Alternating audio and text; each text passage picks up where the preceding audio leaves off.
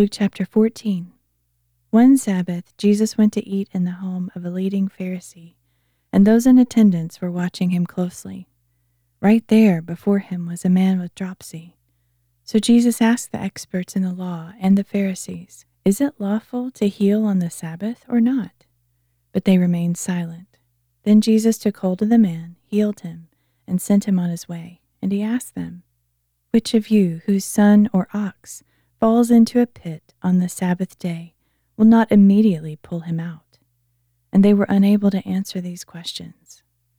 When Jesus noticed how the guests chose the places of honor, he told them a parable. When you are invited to a wedding banquet, do not sit in the place of honor, in case someone more distinguished than you has been invited. Then the host who invited both of you will come and tell you, "Give this man your seat," and in humiliation you will have to take the last place. But when you are invited, go and sit in the last place, so that your host will come and tell you, "Friend, move up to a better place." Then you will be honored in front of everyone at the table with you, for everyone who exalts himself will be humbled, and the one who humbles himself will be exalted. Then Jesus said to the man who had invited him, "When you host a dinner or a banquet, do not invite your friends or brothers or relatives or rich neighbors. Otherwise they may invite you in return, and you will be repaid. But when you host a banquet, invite the poor, the cripple, the lame, and the blind, and you will be blessed. Since they cannot repay you, you will be repaid at the resurrection of the righteous." When one of those reclining with him heard this, he said to Jesus, "Blessed is everyone who will eat at the feast in the kingdom of God." But Jesus replied, "A certain man prepared a great banquet and invited many guests. When it was time for the banquet, he sent his servant to tell those who had been invited, 'Come, for everything is now ready.' But one after another, they all began to make excuses. The first one said, 'I've bought a field and I need to go see it. Please excuse me.' Another said, 'I've bought 5 yoke of oxen and I'm going to try them out. Please excuse me.' Still another said, 'I have married a wife, so I cannot come.' The servant returned and reported all this to his master. Then the owner of the house became angry and said to his servant, 'Go out quickly into the streets and alleys of the city and bring in the poor, the crippled, the blind, and the lame.' 'Sir,' the servant replied, 'what you ordered has been done, and there is still room.' So the master told his servant, 'Go out to the highways and hedges and compel them to come in, so that my house will be full. For I tell you, not one of those men who were invited will taste my banquet.'" Large crowds were now traveling with Jesus, and he turned and said to them, "If anyone comes to me and does not hate his father and mother, and wife and children, and brothers and sisters, yes, even his own life, he cannot be my disciple. And whoever does not carry his cross and follow me cannot be my disciple. Which of you, wishing to build a tower, does not first sit down and count the cost to see if he has the resources to complete it? Otherwise, if he lays the foundation and is unable to finish the work, everyone who sees it will ridicule him, saying, 'This man could not finish what he started to build.' Or what king on his way to war with another king will not first sit down and consider whether he can engage with 10,000 men, the one coming against him with 20,000? And if he is unable, he will send a delegation, while the other king is still far off, to ask for terms of peace. In the same way, any of you who does not give up everything he has cannot be my disciple. Salt is good, but if the salt loses its savor, with what will it be seasoned? It is fit neither for the soil nor for the manure pile, and it is thrown out. He who has ears to hear, let him hear." Chapter 15. Now all the tax collectors and sinners were gathering around to listen to Jesus. So the Pharisees and scribes began to grumble, "This man welcomes sinners and eats with them." Then Jesus told them this parable. "What man among you, if he has 100 sheep and loses one of them, does not leave the 99 in the pasture and go after the one that is lost until he finds it? And when he finds it, he joyfully puts it on his shoulders, comes home and calls together his friends and neighbors to tell them, 'Rejoice with me, for I found my lost sheep.' In the same way, I tell you that there will be more joy in heaven over one sinner who repents than over 99 righteous ones who do not need to repent. Or what woman who has 10 silver coins and loses one of them does not light a lamp, sweep her house, and search carefully until she finds it? And when she finds it, she calls together her friends and neighbors to say, 'Rejoice with me, for I have found my lost coin.' In the same way, I tell you, there is joy in the presence of God's angels over one sinner who repents." Then Jesus said, "There was a man who had 2 sons. The younger son said to him, 'Father, give me my share of the estate.' So he divided his property between them. After a few days, the younger son got everything together and journeyed to a distant country, where he squandered his wealth in wild living. After he had spent all he had, a severe famine swept through that country, and he began to be in need. So he went and hired himself out to a citizen of that country, who sent him into his fields to feed the pigs. He longed to fill his belly with the pods the pigs were eating, but no one would give him a thing. Finally, he came to his senses and said, 'How many of my father's hired servants have plenty of food, but here I am, starving to death. I will get up and go back to my father and say to him, Father, I have sinned against heaven and against you. I am no longer worthy to be called your son. Make me like one of your hired servants.' So he got up and went to his father. But while he was still in the distance, his father saw him and was filled with compassion. He ran to his son, embraced him, and kissed him. The son declared, 'Father, I have sinned against heaven and against you. I'm no longer worthy to be called your son.' But the father said to his servants, 'Quick, bring the best robe and put it on him. Put a ring on his finger and sandals on his feet. Bring the fattened calf and kill it. Let us feast and celebrate. For this son of mine was dead and is alive again. He was lost and is found.' So they began to celebrate. Meanwhile, the older son was in the field, and as he approached the house, he heard music and dancing. So he called one of the servants and asked what was going on. 'Your brother has returned,' he said, 'and your father has killed the fattened calf, because he has him back safe and sound.' The older son became angry and refused to go in. So his father came out and pleaded with him. But he answered his father, 'Look, all these years I have served you and never disobeyed a commandment of yours. Yet you never gave me even a young goat so that I could celebrate with my friends. But when this son of yours returns from squandering your wealth with prostitutes, you kill the fattened calf for him.' 'Son, you are always with me,' the father said, 'and all that is mine is yours. But it was fitting to celebrate and be glad because this brother of yours was dead and is alive again. He was lost and is found.'" Chapter 16. Jesus also said to his disciples, "There was a rich man whose manager was accused of wasting his possessions. So he called him in to ask, 'What is this I hear about you?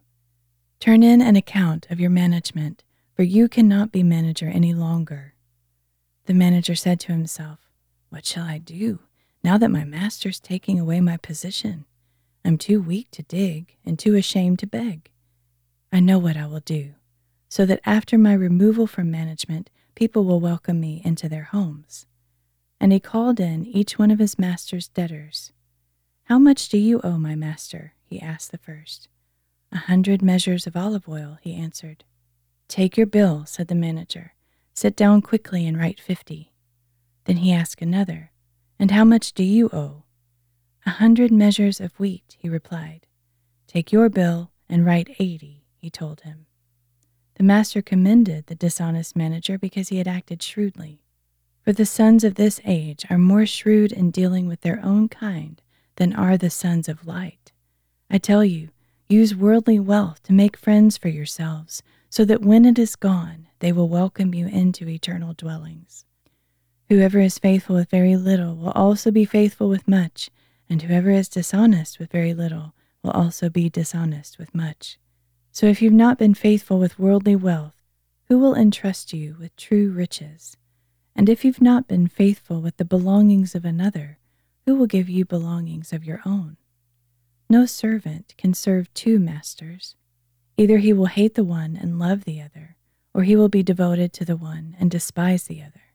You cannot serve both God and money. The Pharisees, who were lovers of money, heard all of this and were scoffing at Jesus. So he said to them, "You are the ones who justify yourselves before men, but God knows your hearts. For what is prized among men is detestable before God. The law and the prophets were proclaimed until John. Since that time, the gospel of the kingdom of God is being preached, and everyone is forcing his way into it. But it is easier for heaven and earth to pass away than for a single stroke of a pen to drop out of the law. Anyone who divorces his wife and marries another woman commits adultery, and he who marries a divorced woman commits adultery." Now there was a rich man dressed in purple and fine linen, who lived each day in joyous splendor, and a beggar named Lazarus lay at his gate, covered with sores, and longing to be fed with the crumbs that fell from the rich man's table. Even the dogs came and licked his sores. One day the beggar died and was carried by the angels to Abraham's side. And the rich man also died and was buried. In Hades, where he was in torment, he looked up and saw Abraham from afar, with Lazarus by his side. So he cried out, "Father Abraham, have mercy on me, and send Lazarus to dip the tip of his finger in water and cool my tongue, for I am in agony in this fire." But Abraham answered, "Child, remember that during your lifetime you received your good things, while Lazarus received bad things. But now he is comforted here, while you are in agony. And besides all this, a great chasm has been fixed between us and you, so that even those who wish cannot cross from here to you, nor can anyone cross from there to us." "Then I beg you, Father," he said, "send Lazarus to my father's house, for I have 5 brothers. Let him warn them, so that they will not also end up in this place of torment." But Abraham replied, "They have Moses and the prophets. Let your brothers listen to them." "No, Father Abraham," he said, "but if someone is sent to them from the dead, they will repent." Then Abraham said to him, "If they do not listen to Moses and the prophets, they will not be persuaded, even if someone rises from the dead." Chapter 17. Jesus said to his disciples, "It is inevitable that stumbling blocks will come, but woe to the one through whom they come. It would be better for him to have a millstone hung around his neck and to be thrown into the sea than to cause one of these little ones to stumble. Watch yourselves. If your brother sins, rebuke him, and if he repents, forgive him. Even if he sins against you 7 times in a day, and 7 times returns to say, 'I repent,' you must forgive him." The apostles said to the Lord, "Increase our faith." And the Lord answered, "If you have faith the size of a mustard seed, you can say to this mulberry tree, 'Be uprooted and planted in the sea,' and it will obey you. Which of you whose servant comes in from plowing or shepherding in the field will say to him, 'Come at once and sit down to eat'? Instead, won't he tell him, 'Prepare my meal and dress yourself to serve me while I eat and drink, and afterward you may eat and drink'? Does he thank the servant because he did what he was told? So you also, when you have done everything commanded of you, should say, 'We are unworthy servants. We've only done our duty.'" While Jesus was on his way to Jerusalem, he was passing between Samaria and Galilee. As he entered one of the villages, he was met by 10 lepers. They stood at a distance and raised their voices, shouting, "Jesus, Master, have mercy on us." When Jesus saw them, he said, "Go, show yourselves to the priests." And as they were on their way, they were cleansed. When one of them saw that he was healed, he came back, praising God in a loud voice. He fell face down at Jesus' feet in thanksgiving to him, and he was a Samaritan. Were not all 10 cleansed? Jesus asked. Where then are the other 9? Was no one found except this foreigner to return and give glory to God? Then Jesus said to him, Rise and go. Your faith has made you well. When asked by the Pharisees when the kingdom of God would come, Jesus replied, The kingdom of God will not come with observable signs, nor will people say, Look, here it is, or there it is, for you see, the kingdom of God is in your midst. Then he said to the disciples, The time is coming when you will long to see one of the days of the Son of Man, but you will not see it. People will tell you, Look, there he is, or Look, here he is. Do not go out or chase after them. For just as the lightning flashes and lights up the sky from one end to the other, so will be the Son of Man in his day. But first he must suffer many things and be rejected by this generation. Just as it was in the days of Noah, so also will it be in the days of the Son of Man. People were eating and drinking, marrying and being given in marriage, up to the day Noah entered the ark. Then the flood came and destroyed them all. It was the same in the days of Lot. People were eating and drinking, buying and selling, planting and building. But on the day Lot left Sodom, fire and sulfur rained down from heaven and destroyed them all. It will be just like that on the day the Son of Man is revealed. On that day, let no one on the housetop come down to retrieve his possessions. Likewise, let no one in the field return for anything he has left behind. Remember Lot's wife. Whoever tries to save his life will lose it, but whoever loses his life will preserve it. I tell you, on that night 2 people will be in one bed. One will be taken and the other left. 2 women will be grinding grain together. One will be taken and the other left. Where, Lord? They asked. Jesus answered, Wherever there is a carcass, there the vultures will gather.